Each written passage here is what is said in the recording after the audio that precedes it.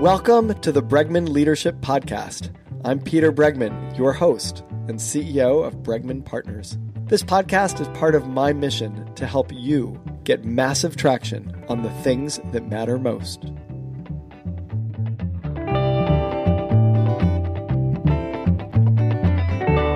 With us today is Herminia Ibarra. She has written a fantastic book. Maybe you've read it. If you haven't, you should. Act Like a Leader, Think Like a Leader. She is the Charles Handy Professor of Organizational Behavior at the London Business School and a generally smart and interesting person. We have her with us today. Thank you so much, Herminia, for being on the Bregman Leadership Podcast. Thank you for having me. I'm looking forward. So let's jump into, I kind of want to start with what you start with, which is the outsight principle. It's a word I think you've made up, but it represents a mirror of insight, I think. And if you could just share with us the outsight principle. Right. So the idea behind outsight, and it's true, I made it up, is that... It's good because it means you own it now. It's your word. Yes. We spend way too much time chasing that insight through reflection, through introspection, through looking inwards.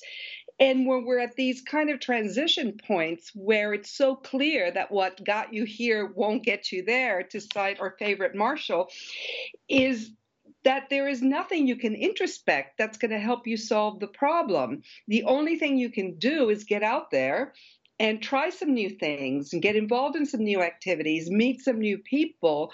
And in the course of getting those new experiences, you will shape your own thought process and it will come to change. You know, it actually reminds me of this. There's this principle in Judaism when, as legend has it, as the Hebrew Bible puts it, the Jews were where God was saying to the Jews, do you want this Torah thing? And they were asking, the Torah, which is the holy book in Judaism, and they were saying, well, I don't know, etc. And the words are in Hebrew, na'aseh v'nishma, which says act and then listen. Like, don't understand everything before you act. Just follow it. And then you'll understand. Like, we could talk about this forever, but instead just follow the principles, and then you'll understand them, and you can shortcut this whole process of perseveration. Yeah. I've been told this story before, so I've been told that Judaism is very act like a leader, think like a leader. Yeah, it actually is. Like I hadn't written this in my notes, but as you started talking, I was like, it's very much a sort of a principle in Judaism. And it's so much... even more so true when it comes to changes you want to make in yourself, because you have no real idea of what it's going to be, what the new and improved version of you, the more leaderly you, the more able to listen and engage with people you is, until you've actually tried it and followed that path and come to it. That's when you know what it is. But you can't, if you wait till you have it all figured out, you won't. So let's jump right into the crux of the challenge of all of this, because everything that I think about and that I do has to do with implementation, right? And the challenge, of course, is there's a reason we try to think things through before acting, which is that we're afraid to act, that ultimately thinking is incredibly safe and acting is incredibly risky. There's zero consequences to anything that I think, but there can be tremendous consequences to things that I do. And so the challenge of acting is that it puts us out there with the potential for embarrassment, with the potential for failure. Thinking doesn't expose us. So how do we overcome that fear of acting, especially with what you're suggesting, which is without thinking too much? Right. So the best way of doing that, it's kind of like the ultimate nudge, is to get yourself into a situation that forces your hand. Because otherwise, it's really hard to go back into your workplace the next day, into your team, into your project, and be acting very, very different. And so that's why the first thing that I recommend, I call it redefine your job, but what it really means is make your job a portfolio of things that include other things, that include projects, that include something on the side, that include maybe things you do in a different part of the organization or with different people, and let that be a context in which you'll naturally act different because it's a different setting. But if you're always doing the same old with the same people in the same team, in the same department, it gets very, very hard to move to action. So give us an example, and maybe it's it's also one of the challenge I think in what you're saying to overcome is a lot of people. That's how a lot of people end up with experiences of failure, which is, and you said it beautifully, our friend Marshall. What got you here won't get you there. That if I'm used to doing things a certain way with a group of people, now if I'm going to change the context and I'm going to change the group of people, I may really try to use what I know because that's all that I know and apply it to this new set of people, and it doesn't work because it's a new set of people and I set myself up for failure. So what advice do you have for people to succeed or have a chance, or how should they be thinking about approaching a new context? Obviously, if you wait until you have a whole new context, a whole new job, it's hard because, especially if it's a promotion, it's got a lot of visibility to it, and everything is going to make you focus on what you do really well, which may not be as appropriate. But at least, at a very minimum, that new setting has like a big neon sign saying it's a new situation. What got you here won't get you there. You might need to do something different. And so people do look around. And in fact, some are just relieved to be a bit more of a blank slate and be able to do things they've been learning but haven't been able to put in place. But I think the crux of the matter is what happens before those new assignments, and are there ways to be developing some of these skills and some of these styles in smaller ways? And that's why I think it's so critical to have a professional association you play a role in.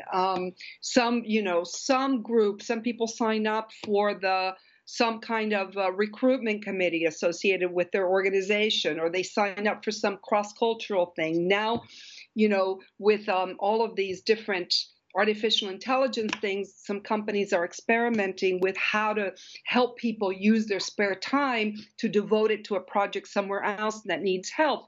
There's many things you can do if you're looking for a place to develop yourself, to explore and not just exploit what you already know how to do. And if you can manage some of that before the big promotion or before the big shift, you'll be just better prepared for it because you've had time to practice it.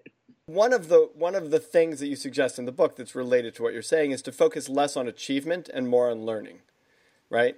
And I think that's right. Meaning, if you change your whole mindset, this isn't actually about, it's the Carol Dweck growth versus a fixed mindset. If you say, I'm actually here to learn, like that's what I'm most interested in, and learning demands failure, and so I actually will be embarrassed, and I will make some mistakes, and I will try, and that's fine, because then I'll just, as long as I reflect on it after the fact, right? You're not saying don't reflect at all. You're not saying don't think. You're just saying act first so that you have something to think about. And the design thinking people are in agreement with you. Same thing. It's the same thing. It's the same thing. It's like fast prototyping with yourself. Right. Yeah, I love that. I love that. So, but here's where it's a little complicated because we're learning for the sake of achievement, right? Like ultimately the goal is achievement, not just learning. Like an organization puts us in a position, promotes us to a role, and if we're spend all of our time learning and not succeeding at all, then we're going to fail in that role and we'll be removed from the role, hopefully. Otherwise, we have that terribly named Peter principle, which is that people rise to their level of mediocrity. I wish we could. An awful name. An awful name. It's an awful name. So I guess my question is, how do you help people when they really do care? We all care about achievement.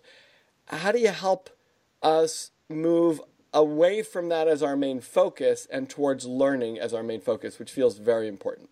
So, as a starting point, I think it's important that you don't just compare yourself in this comfortable spot achieving versus in this uncertain spot learning and perhaps not achieving, because you never stay in one place for a very long time. And so your organization will ultimately come to have more and bigger expectations of you because things change. And it's really hard to be successful with the same skill set for a long stretch of time today. So there are also risks to staying put. Now, right? So, we're also not talking about leaps from, being a marketing manager to being an astrophysicist. We're talking about really, by and large, either learning about things that are adjacent to your field, kind of in the near proximity, or we're talking about more about connecting the dots. So being able to operate more cross-functionally and understand how the different pieces fit so that you can think a bit more strategically, or we're talking about a situation where you have to rely more on your people skills than on your technical skills. But these are all manageable things. And obviously, if we have mentors and people who help us and a network that informs us, because the sister piece to the redefined your job, I call extend your network. And that is extend the resources that are going to help you learn and inform you and be sounding boards and give you perspective and the information you need. It's impossible to stretch and be successful without that. We're speaking with Herminia Ibarra about her book, Act Like a Leader, Think Like a Leader. Herminia is the Charles Handy Professor of Organizational Behavior for the London Business School. And Herminia, it's interesting, this question of networking, right, which you've just brought up, which is about future focus ultimately. And you talk about this in the book, that we're building a network for some future payoff. And especially if you're growing up in an organization and you've been an individual contributor and maybe a manager and you're working to leader, that there's an immediate payoff of putting your face into your computer and knocking out a bunch of stuff versus sitting around and talking to a bunch of people. And the new book that I have coming out in July is called Leading with Emotional Courage.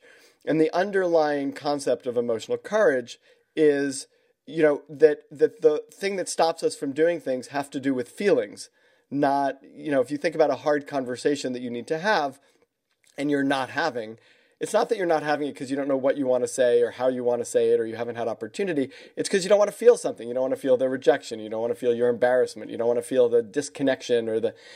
And I think networking is very much an emotional courage issue, right? Which is a lot of people don't want to walk into a room, don't want to start conversations with people, don't want to connect with people when they're not entirely sure and they're worried about all this work they have to do anyway. And I'm curious to get your view and be honest. You're always honest, but you don't have to promote anything I'm doing. But I'm curious about your view around the role of mastering and connecting with the emotions that might get in the way of how much emotional courage you think is necessary for this kind of stuff, and whether in your work it kind of plays into a factor or there's another way around it, or getting your view. No, I think that's a really good way of putting it, because in a way it's like that fear of public speaking that trumps death. I was just thinking that, right? What could happen? You talk to somebody and they look bored, or they don't call you back, or but the idea that most people would rather die than do what you and I do is sort of interesting, right? Whereas what could really hurt you is being ignorant and being blindsided in a meeting. That could really hurt. and so, but I did my PhD research on networks, and so I've been teaching about it close to 30 years. And I've never met a group of students who don't have these emotional issues about it. It's awkward, it's uncomfortable, they don't know how to do it. It's, they don't like to talk to strangers. They hate that cocktail, and it's in part based on a very limiting view of who they are. Well, I'm an introvert, I don't talk to people, and also a very limiting view of what it means to network. And I have to say, something you started out with is another one of those huge misconceptions, because it's not like I'm investing in my relationship with you, Peter, so that maybe one year when you're at the top of whatever, I can harvest that investment. Absolutely not. It is much more immediate and agile. That is, I'm talking to people on a daily basis because as I bump into them, I can find out things that are quite relevant. I can also emphasize messages that I want to emphasize and kind of seed those conversations with those tidbits. And I learn a lot. And that's, that's how we work and that's how we get things done. So, it is true that perhaps you went to school with somebody who ends up being, I don't know, the person who will finance your company or president or this or that. That may happen. But the kind of networking that I'm talking about is much more immediate. It is a way of getting your daily work done. But it's a little tricky because for myself, I'll just use myself as an example, which is I know that these kinds of connections and network is really important, and it is related to my immediate work. I'm not thinking about, someone's going to help me in my career 10 years from now. On the other hand, the challenge, I think, as I'm listening to you, is there is the certainty of my to-do list, which is longer than I can accomplish. And I know that if I take 2 hours to sit and work through, there is the certainty that I will make a reasonable dent in it and that I'll achieve some things that I need to achieve. And there is the uncertainty that if I pick up the phone and I call someone or I connect with someone or I go to a dinner, etc., that it may or may not give me the information I need or increase my learning or etc. So I'm going from the certainty of knocking out a bunch of things on my to-do list versus the uncertainty of learning and creating connections that may or may not help me immediately. And I think it's very easy to default to checking things off our to-do lists. Especially if that's more habitual and more comfortable, one.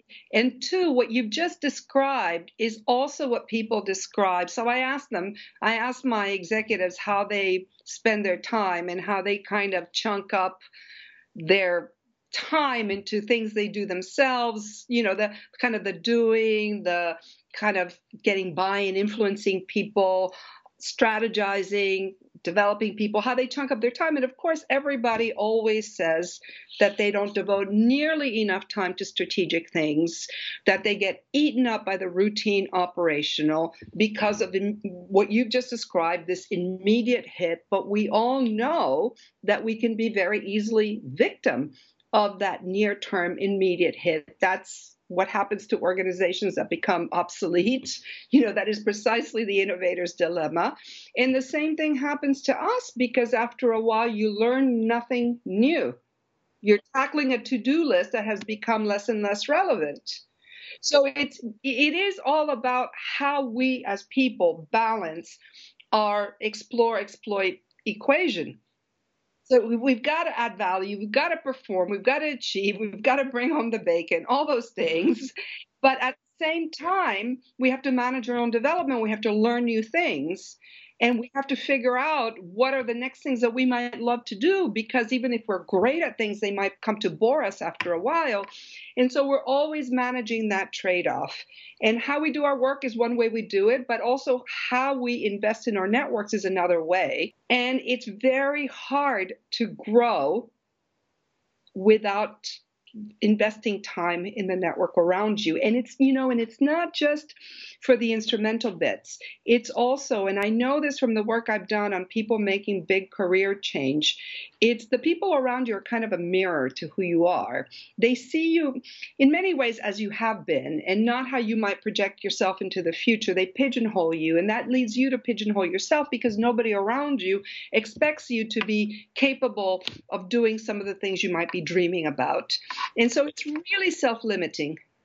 I was actually just remembering this the other day for some reason because someone asked me what I was doing and I was describing it, and I was remembering the first time, and this is the fourth book that I'm coming out with, but I remember the first time I was on a vacation with a friend of mine, and it was a ski vacation. We were in a hot tub and we were meeting some new people, and they said, "So what do you do?" And I said, and this was before I had written any books, and I said, "I'm a writer," and we kind of talked.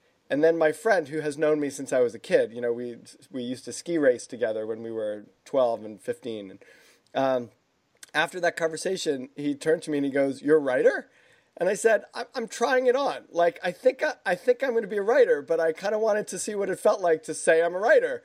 And now I guess I need to write. And, 4 books later, I think actually it was a pretty successful process. So, like, there is something around shifting self-concept and then trusting that you move towards those things that, you want to do, even if you don't see yourself as having done them. Herminia, thank you so much. There's a lot of wisdom in this book, and it's very, very much worth the read.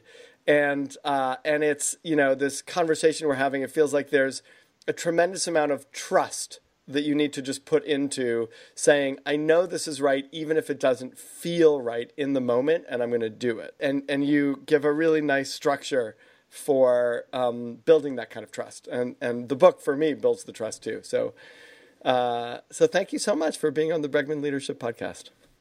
Thank you very much. It takes emotional courage as well.